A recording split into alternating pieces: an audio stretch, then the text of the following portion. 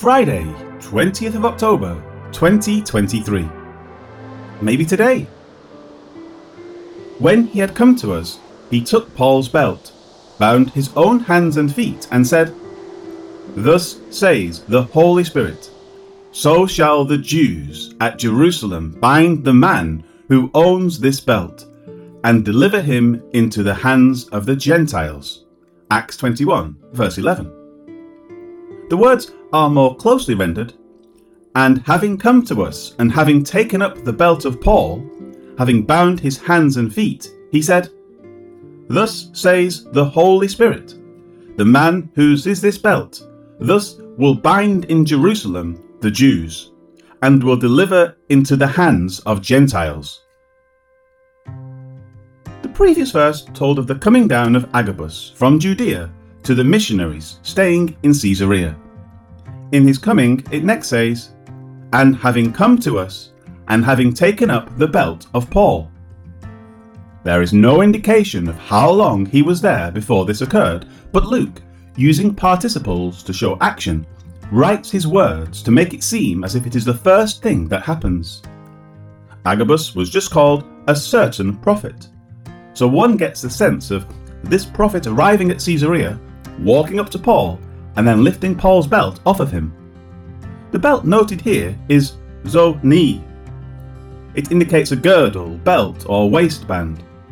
This is not a belt to hold up the pants as we use today. Rather, it will be worn on the outside of the loose-fitting garments worn by men. They would pull it tight to remove the slack from the garment. Thus, to lift it off of Paul would be a simple process. At times, such a belt would be hollow and used as a money belt. This is why some versions will say girdle. Of this belt that was just taken up by Agabus, it next says, "Having bound his hands and feet." It is generally believed that Agabus tied his own hands and feet, not Paul's. But some scholars think maybe it was Paul. Different manuscripts use a reflexive pronoun that would definitely indicate that it was Agabus tying himself up rather than Paul. Also, the words vary in order, saying either hands and feet or feet and hands. It would be hard to tie up one's feet if the hands were already bound. Therefore, the action may be tying up Paul, or it may be Agabus tying up himself. Either way, it is a symbolic gesture, not unlike many other examples found in the Old Testament, and which are worthy to be considered, such as in the year that Tartan came to Ashdod, when Sargon, the king of Assyria, sent him, and he fought against Ashdod and took it. At the same time the Lord spoke by Isaiah the son of Amoz, saying, "Go and remove the sackcloth from your body, and take your sandals off your feet." And he did so, walking naked and barefoot. Isaiah 20, 1 and 2. With that action directed, the Lord then explains the command.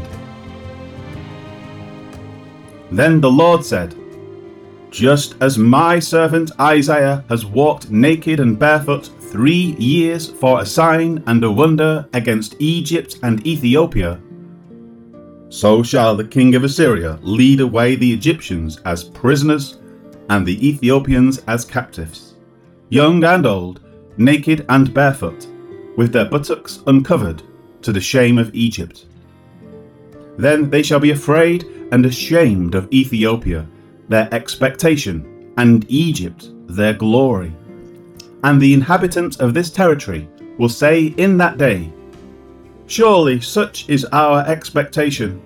Wherever we flee for help to be delivered from the king of Assyria, and how shall we escape?" Isaiah 20, 3-6. As for the action taken by Agabus, he then proclaims, "Thus says the Holy Spirit, the man whose is this belt, thus will bind in Jerusalem the Jews." Just as Isaiah was used as a warning and an object lesson for Israel, Agabus's action is also an object lesson to warn Paul.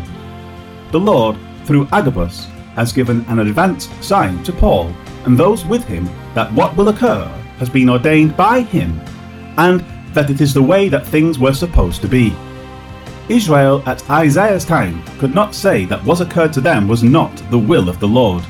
Likewise, Those who saw Paul being bound could not say that this was out of the will of the Lord or something that they should act against.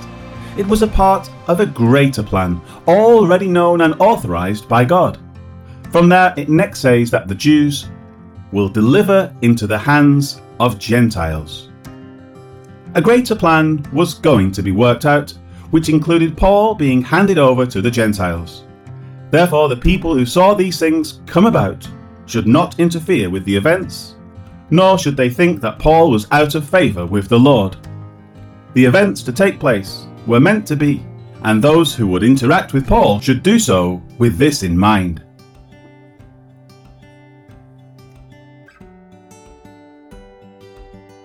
Life application. As reading the Bible is an important part of the things we do each day, take a few more minutes and read one or more of the following object lessons that are found in the Old Testament.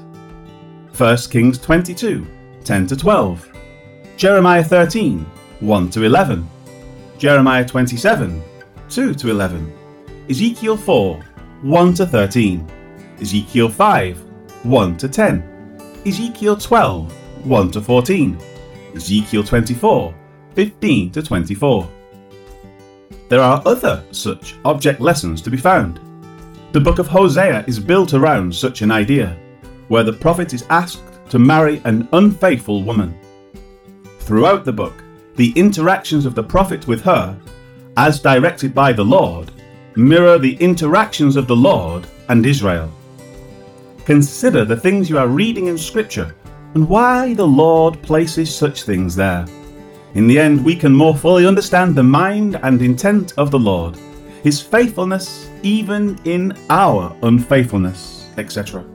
The Bible tells us that God has everything under control and that we should trust that His plan is being worked out in a way that will bring His people to a very happy end, even if the road we are currently on may be a bit rocky.